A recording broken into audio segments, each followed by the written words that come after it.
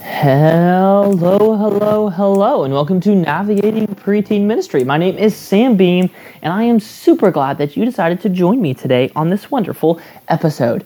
This is the first, this is the first full episode I've done in a long time.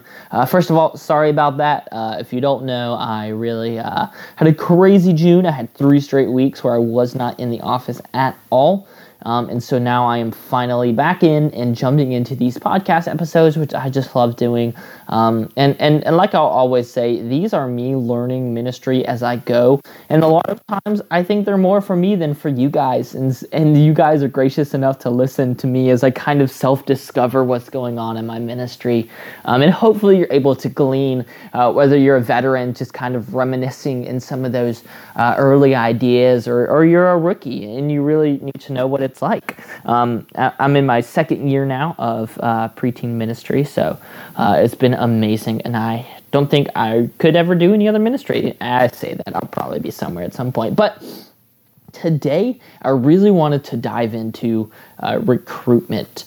Now, before that really hits, I want to preface a great thing for recruitment and just volunteers in general, and that is Global Kidmin Day coming up with Kids Matter. It's a really cool thing that they do each year where everyone, they send out basically a video curriculum for a day, and it's on a Saturday where you gather all your volunteers and you guys sit together and throughout the world, you know that you and hundreds and thousands of other churches are learning and growing together as you guys dive into Global Kidmin Day together on that Saturday. The cool thing about it is that you could do it unified with everybody on that Saturday, or you can just do it whenever works for you guys. You'll get all the video curriculum and everything like that. But it's a great time to train and grow your volunteers. Global Kidmin Day is a time to kind of hoorah as you go into the school year. It is in August, and I'll have all the information down below. But if you are looking for a good curriculum, a way to train your volunteers, and you're just like, gosh, I got nothing. Global Kidmin Day, guys, it is a great time to grow your team and grow yourself. And so with that, let's jump into recruiting, because hopefully right now you are in a recruiting phase. As summer hits, first of all, summer is kind of like the downtime. First of all, like you have like at least 8 volunteers out a week at vacation, and you're like, go for it. I'm glad you're on vacation, but I miss you. And then, you have those people that kind of moved out over the end of the school year. Maybe it's a senior you had that graduated, or a family that's moving somewhere or whatever. But summer really seems kind of like the ministry low of your volunteers, and then you recruit through July so that you were ready for August. And so I really did think that this was good timing for this. And also, it is something I'm doing right now. And so, like I said, this is me actively growing and learning in ministry. But what I really wanted to take a look at is what this trend of recruitment looks like in volunteers post-COVID, because it is different. You guys are noticing there is not a church on this planet, I don't think, that has enough volunteers. And of course, this was an issue before, right? This is not a new issue, but the issue seems to have really strengthened itself, right? Really stuck its foot in the dirt and made itself a little more resistant. If you're following any of the trends post-COVID, not only did, our church attendance drop and all of that, but people stopped working. They realized, I don't have to work at a job that I don't want to anymore, right? I can move, I can go elsewhere. And I think that the same mentality rolled over into our church, that it's like, I don't have to do this out of duty anymore. So here's a few of the trends I've noticed. And then we're going to dive into these ideas. So first, like I said, less volunteers. I think in general we have less volunteers. I think back to when I inherited this ministry, I think I had close to 60 volunteers on the roster. And this was 2020, right as COVID hit.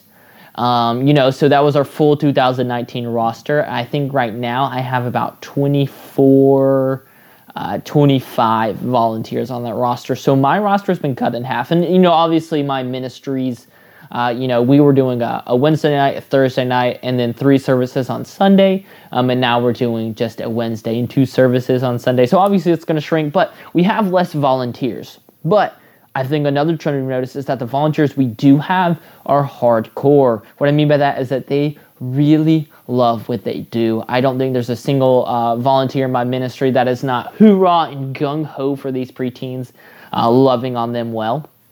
And so what I've really found is that when you get a volunteer that sticks, you don't just have a warm body in the room.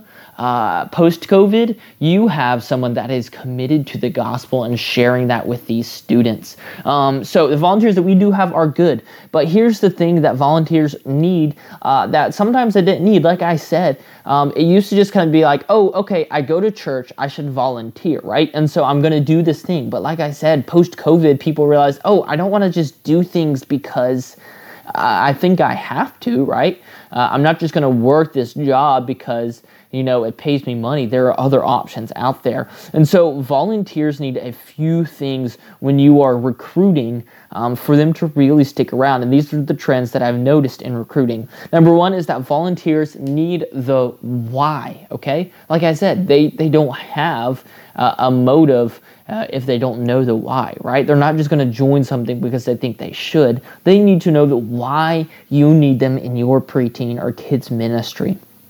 Next, they need the connection. They need to feel connected to a group. One of the big things post-COVID is that people realize that they need a connection and they want a connection and they crave that that exclusivity of like a closed group, right? And your volunteer community is a closed group, right? Not anyone can be a part of it. But when you have a good connecting group, it is way easier for a person to join when they feel like they are a part of a tribe, when they feel like they are a part of a community. Next, they need a role. They need something to do. And last but not least, they need to see the value in what they do. So I'm going to break these down and talk about these. And by the looks of our current timing, this will probably be a good 2 episodes because I think this is really important to dive into. Post-COVID, recruitment is way different. I think we can throw out a lot of the old ideas we had about, making a big call on stage or, putting up a booth or whatever. Like, people need to know a lot of things. So first, like I said, is the why. People are no longer volunteers because they think they should be anymore, right? I'm just reiterating, COVID showed a lot of people that there's a lot of things they don't actually have to do anymore. They don't actually have to go into the office. They can work in their pajamas at home and be, sometimes more productive, right? It's like just a lot of things, right? We don't actually have to go to the grocery store anymore. Someone can deliver it to me, right? A lot of convenience things and just a lot of societal changes. So when we're recruiting, we absolutely have to show the big picture. Why would somebody come into your preteen ministry or your ministry and endure the chaos of small children, especially small children traumatized from COVID, right? You guys all know, like, these kids coming up are a way different breed than the kids pre-COVID. They are everywhere. So why should somebody come in, give 2 to 3 hours a week, and deal with these crazy kids? What is your why? So what does that look like? How do you present the why to these people in your ministry? And I've got a few things that I've really been growing in and working on. Is first, make sure that your current team knows the why. Your team is essentially the best evangelists for your ministry. Most of my volunteers are not people that I have sought out, but somebody that's like, oh, hey, I know this person who said they were interested in ministry. I told them a little bit about it, and they sounded interested. And it's like, if your team doesn't know the why, then when they're telling a friend or somebody who's interested about it, they may not communicate that well, and they may lose the connection right there. Make sure that you know the why. Also, make sure your why is visible and coherent. Make sure your why is visible and coherent. And when I say visible, I mean physically visible. We have our why on one of our big banners for our team and for our students. And make sure it is coherent, as in not like We don't need like the Nicene Creed or, the Westminster Confessions. We need something simple and easy that our, people can really grasp. And mine is here: build strong relationships, make wiser choices, and develop a deeper faith. Our goal in our preteen ministry is to have a student, when they leave, have built strong relationships with each other and with leaders, to know how to make wiser choices, and to have developed a deeper faith.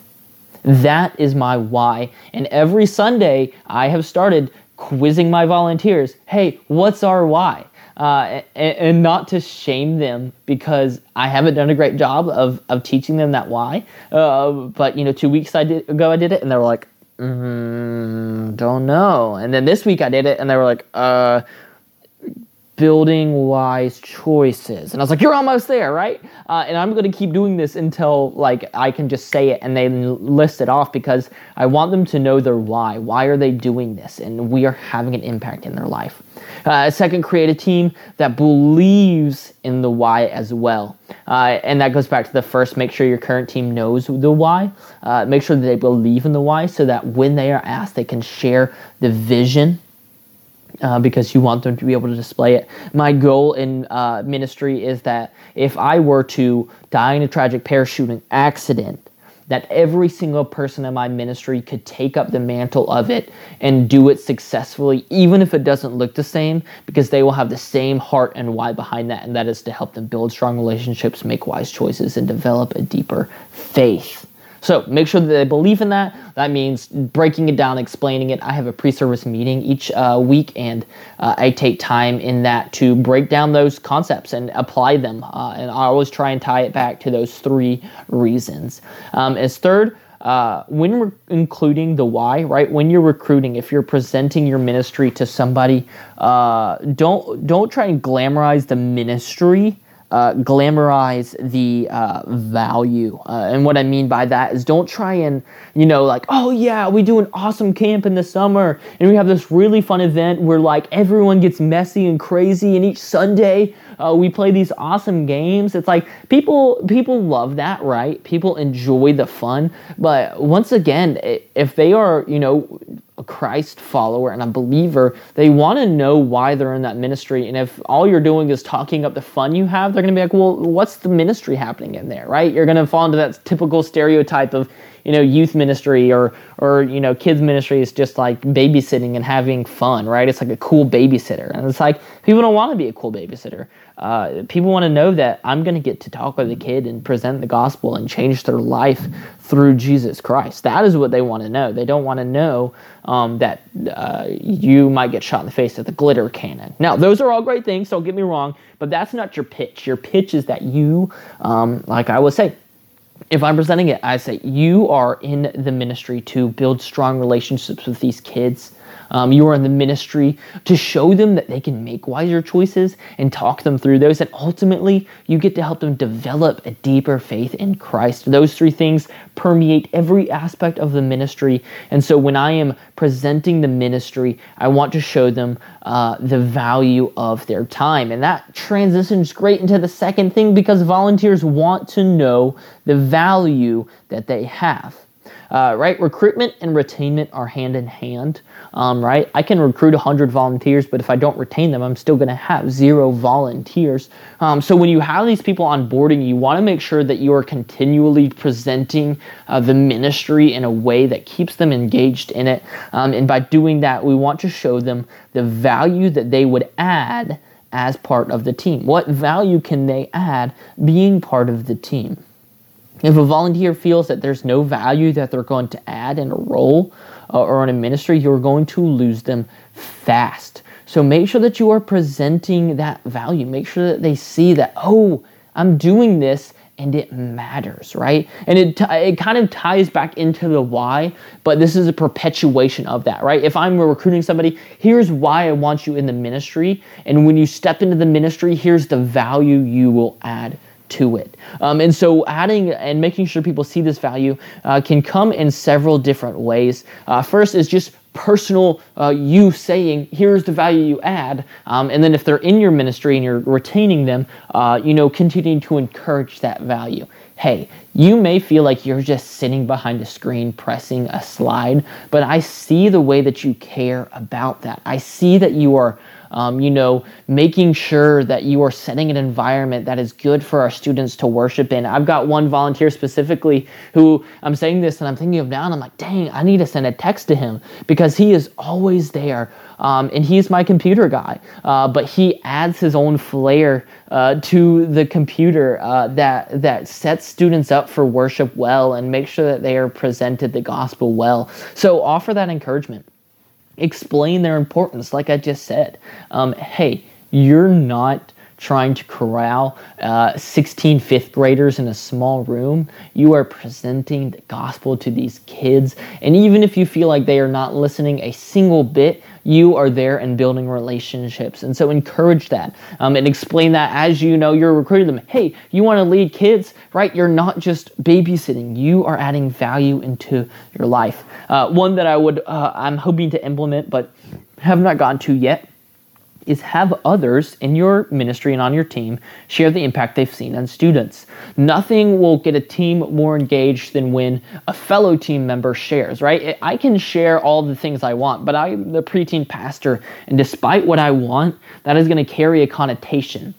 And they're going to say, oh, yeah, of course, you're the preteen pastor. You get paid to do this. You do this full time. Of course, you're going to see those results. I'm here 2 to 3 hours a week. So how am I going to see those results? But no, get some of those A-team volunteers, those that have been there, get them to share the wins they've seen in the ministry. Get them to share the value they've seen that they've personally added in the ministry, right?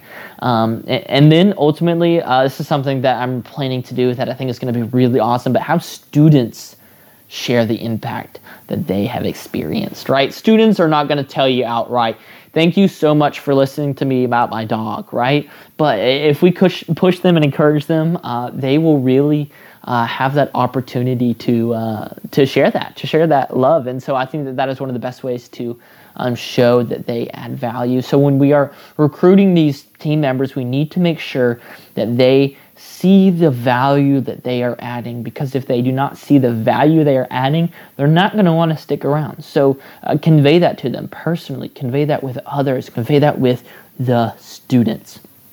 So I could keep talking forever, but I'm going to cut this in half. We have 2 more to go, and we will cover those next week in our next full episode. But remember, when we're recruiting, the first 2 things we really want to look at is how are we presenting our why, because people post-COVID are not just going to serve because they think they should. They're going to serve because they want to know the reason why. And then make sure that they see the value, right? What value are they going to add as a person in the ministry? And make sure that they really make that connection, because that connection is important.